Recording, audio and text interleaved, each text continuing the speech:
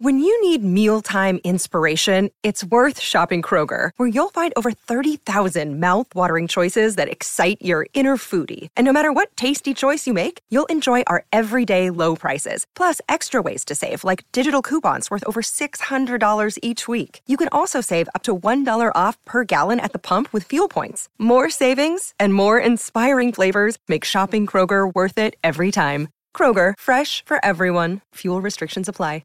Commentator Garth Gallaway joins us. Garth, good morning. Welcome. G'day, Mark. Exciting over here in London. Only 3 hours till the first ball's bowled, and can't wait. It's very, very exciting indeed. Big match for England. Now, before we talk about the cricket, you had a chance to run in with the great Billie Jean King, one of the greatest tennis players that's ever played the game on the women's side. Tell us a little bit about that experience. I couldn't help sending you a selfie. I just had a lovely... we had a very good afternoon. We had the England coach, Brendan McCullum, gave us a guided tour. He had a few friends from Matamata out there, and he was kind enough to take us, about 10 of us, up around the players' area into the England dressing room, and all around the sort of playing area and the great parts of Lord's, which was a real treat. And then I jumped on a tube, did some shopping in German Street, the famous sort of shirt-making area, and then got a taxi home to Wimbledon. A train to Wimbledon, got out and got some food and asked my taxi driver just to wait there. And when I got back into the cab, he said, "Is that Billie Jean King?" And there was this elderly lady in a restaurant with her back turned to us. And I thought, as she turned around, I thought it was. So I thought I just couldn't resist going and saying hello. So I said, "Are you a tennis player?" And she said, "No." And I said, "Were you a tennis player?" And she said, "I might have been." And I said, "You're Billie Jean King." She said, "I certainly am." So she was lovely. We had a quick chat, and she was kind enough to give me a selfie with her. What a legend. What an extraordinary person. Yeah, unbelievable, isn't it? But look, well done on you in terms of recognising her, clearly showing your love and passion for the game and your understanding of the game and her place in history. Well, it was my taxi driver who spotted her first. I was chasing food, and but then recognised her. Sure, I mean, she is. And of course, then I sent an email through to my team saying, and Christchurch saying, "Who am I with?" And there have been many emails overnight asking for clues. Absolutely hopeless and very disappointing.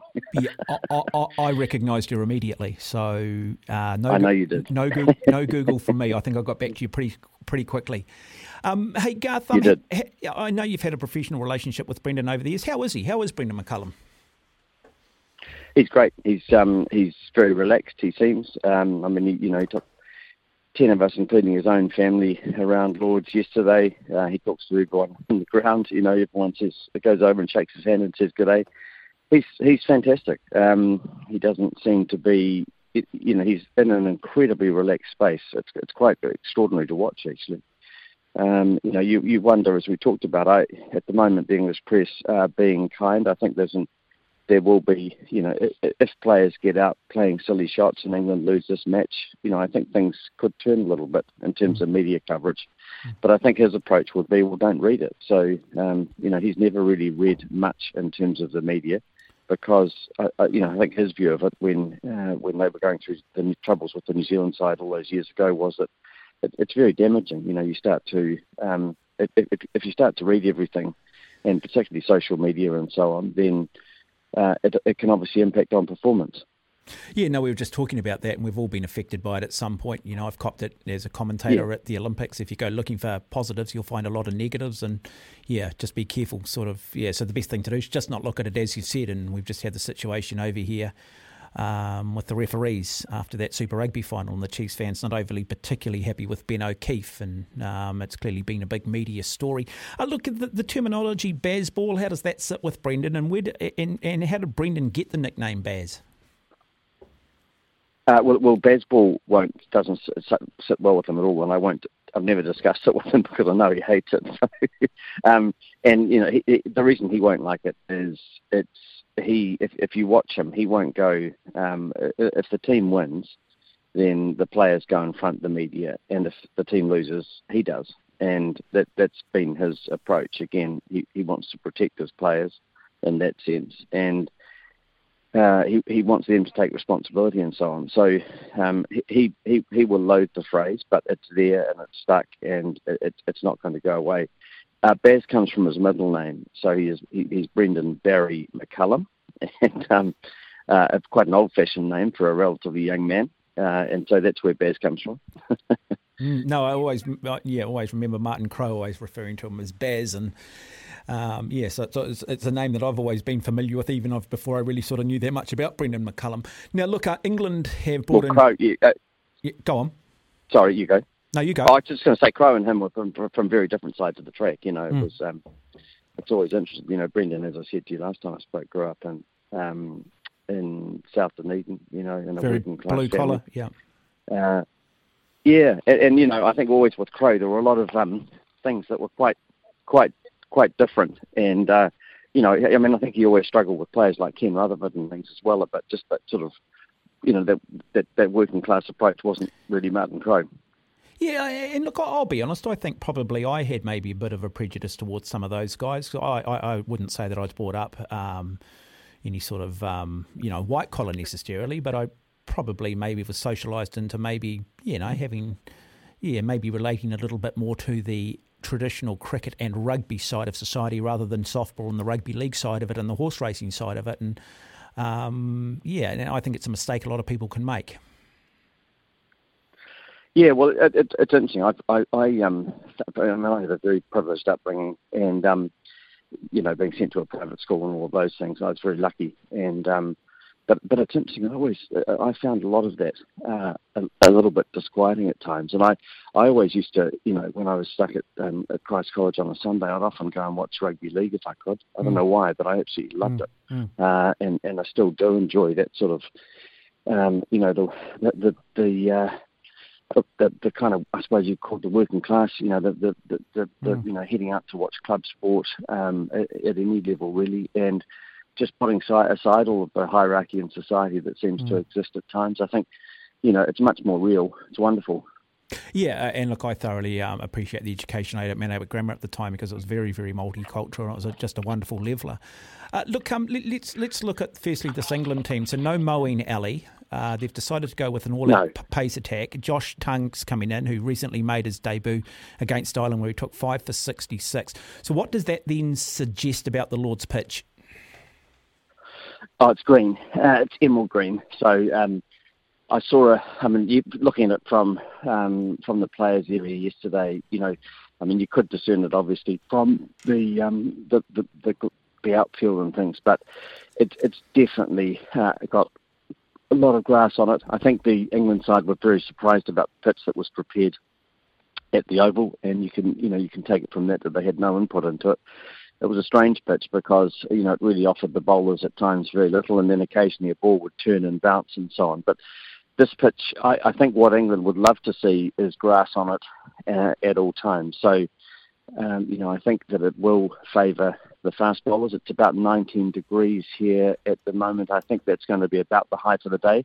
It's the coldest day I've had in 10 days here. It's been 32 down in Kent in the weekend. Most of the temperatures have been 28 to 30 each day, and just one day down at 25. So the temperatures are dropping. It might be, it's been a little bit muggy in London, and I'd expect the ball, if the bowlers can do it, the ball might swing a little bit this morning as well. So pretty crucial for England to win the toss, in my view. If they don't, then they're going to have to keep the game moving along and get the benefit of that green pitch in Australia's first innings if they can, and that's the way that they'll play.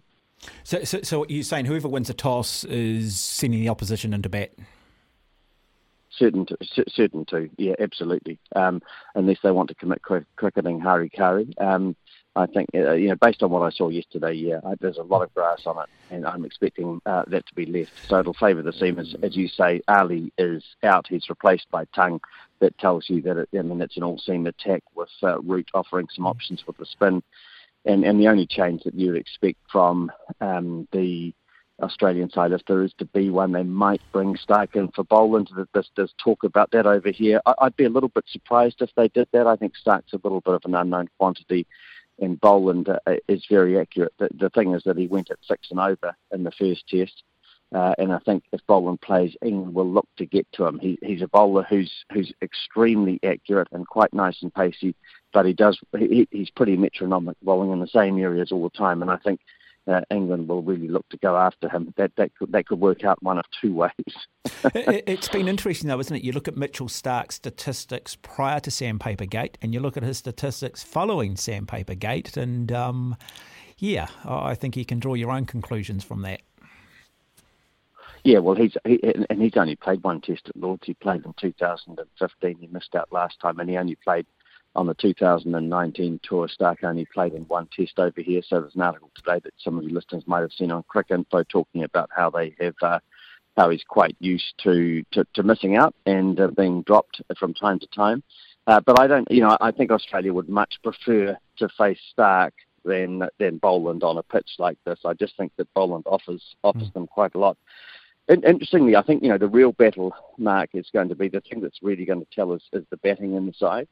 And, looking at, I think for England to succeed, they've got to do more than just rely on Root. Root 118 not out and 46 in the last innings. Brook was 32 and 46, Bairstow 78 and 20. But the top order really did struggle a little bit. They scored 144 runs at 24, and then I'm talking about the openers and Pope. Crawley scored 61 in that first innings on a very flat pitch, but was a little bit lucky. And, the worry for England, I think, is they could be two for not many if Duckett and Crawley and Pope can't really pull things together and start to score runs in a compelling way. Interestingly, in terms of Australia, you had Khawaja 141 and 65. Warner struggled a bit with 9 and 36. And then Labuschagne, Smith and Head only scored 101 runs between them in the test. And Head scored 50 of those in the first innings. So they're obviously going to be looking for an out-of-form Labuschagne, Smith and Head in the second innings to score heavily as well.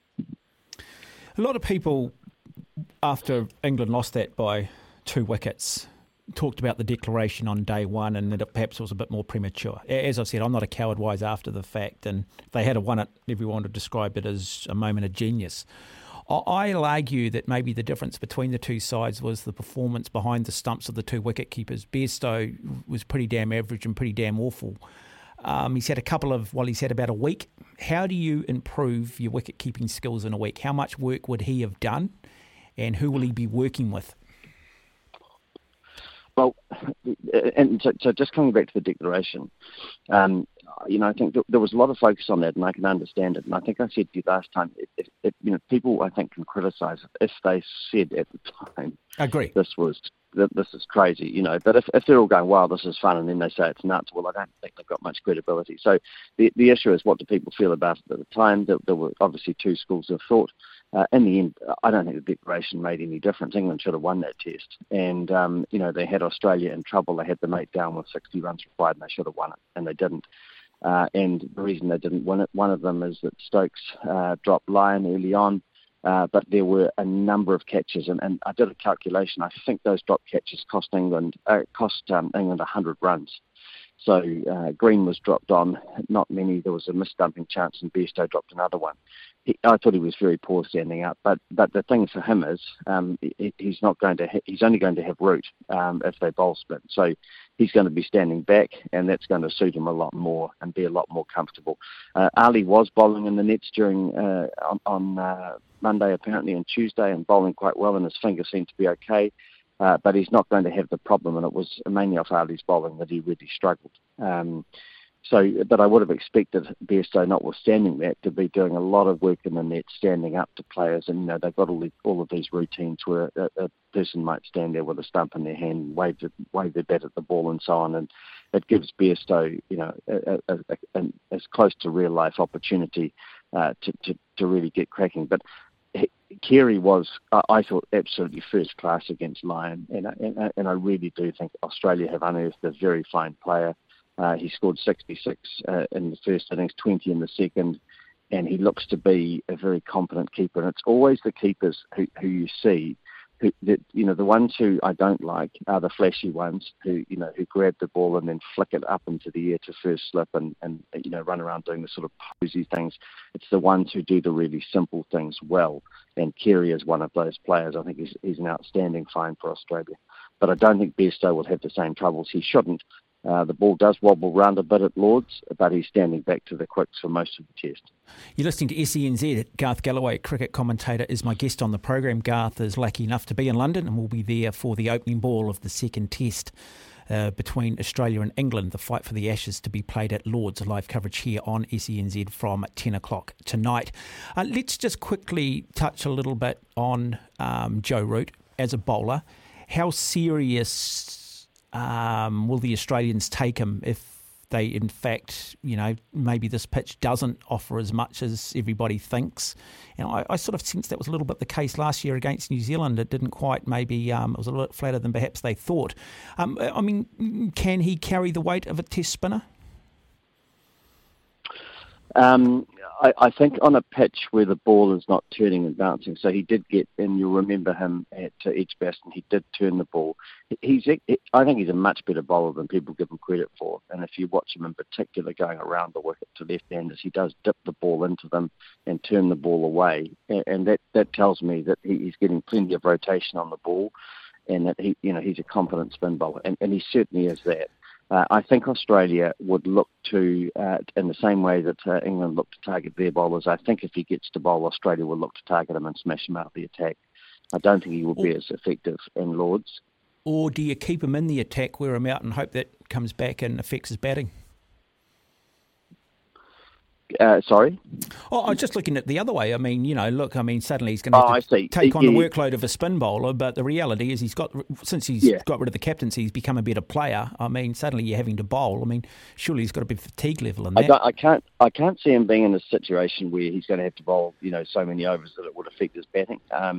But I do think he's a hell of a competent player, and as I mentioned to you last time, he apparently went into the nets before the test at Edgbaston, had 30 balls, smashed them everywhere, walked out smiling and said, I'm ready. Whereas, when he was captain, his warm-up nets would involve, pretty tedious, long sessions with him focusing on his head position, criticising himself constantly. He was a very different player. And, as I mentioned to you, there was talk that when he walked out after one of the breaks, he looked to the player he was batting with and said, I'm going to ramp the first ball. I just feel like doing it. And he did. Not particularly successful, but he did it. Oh, no, it was a lovely demonstration of intent, wasn't it? Certainly, it's like, okay, we certainly know that England are here to play. Now, look, sorry. No, you go. No, please.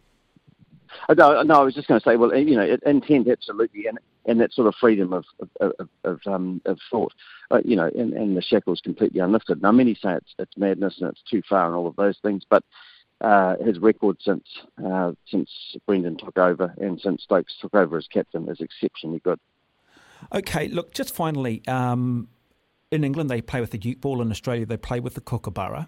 What is perceived to be the difference between the two, and does it suit England for the fact that they are more familiar with it? And what do Australia need to do to try and, I guess, maximise the aerodynamics with the Duke ball? I always think the best example for me about the Duke ball in England was when Jeff Elliott was here in the World Cup and took 22 wickets and equalled the world record. Jeff was a very fine first-class bowler and a very good bowler for New Zealand. He was a left arm, a brawny sort of fellow who ran in and got pace and bounce.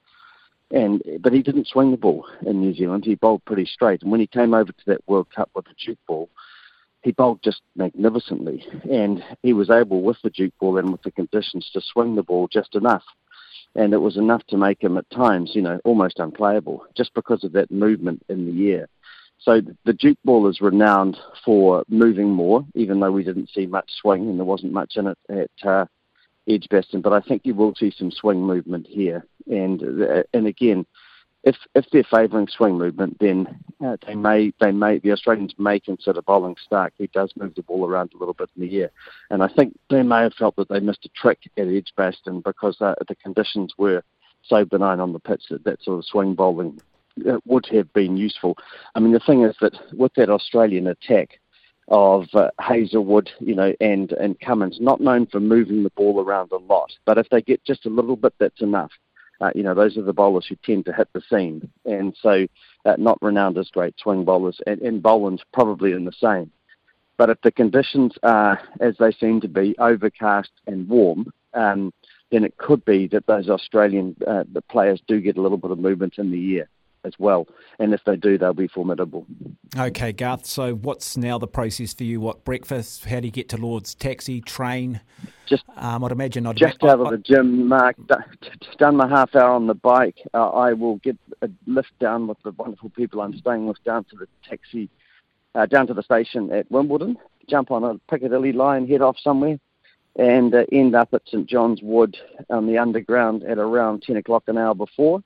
Catch up with a mate there, may have a little glass of something, and then settle in for what should be a wonderful day's cricket. Rain forecast tomorrow. I see that's changed a little bit, so there's 80% humidity forecast tomorrow, which tells you there's a reasonable chance of rain. Overcast today, and then Friday, Saturday and Sunday look to be fine. Why have I got a sneaking feeling you've got really, really good seats? They'll be okay. Yep, that's all right. They're high up with a good view. Oh, very envious, very envious. Good. Yeah, lovely to have you on the program, Garth. Look, enjoy it, mate. Living the dream, my good man. Thoroughly deserve it. Thanks, Mark, and a lot to love to everyone back in New Zealand. Home soon.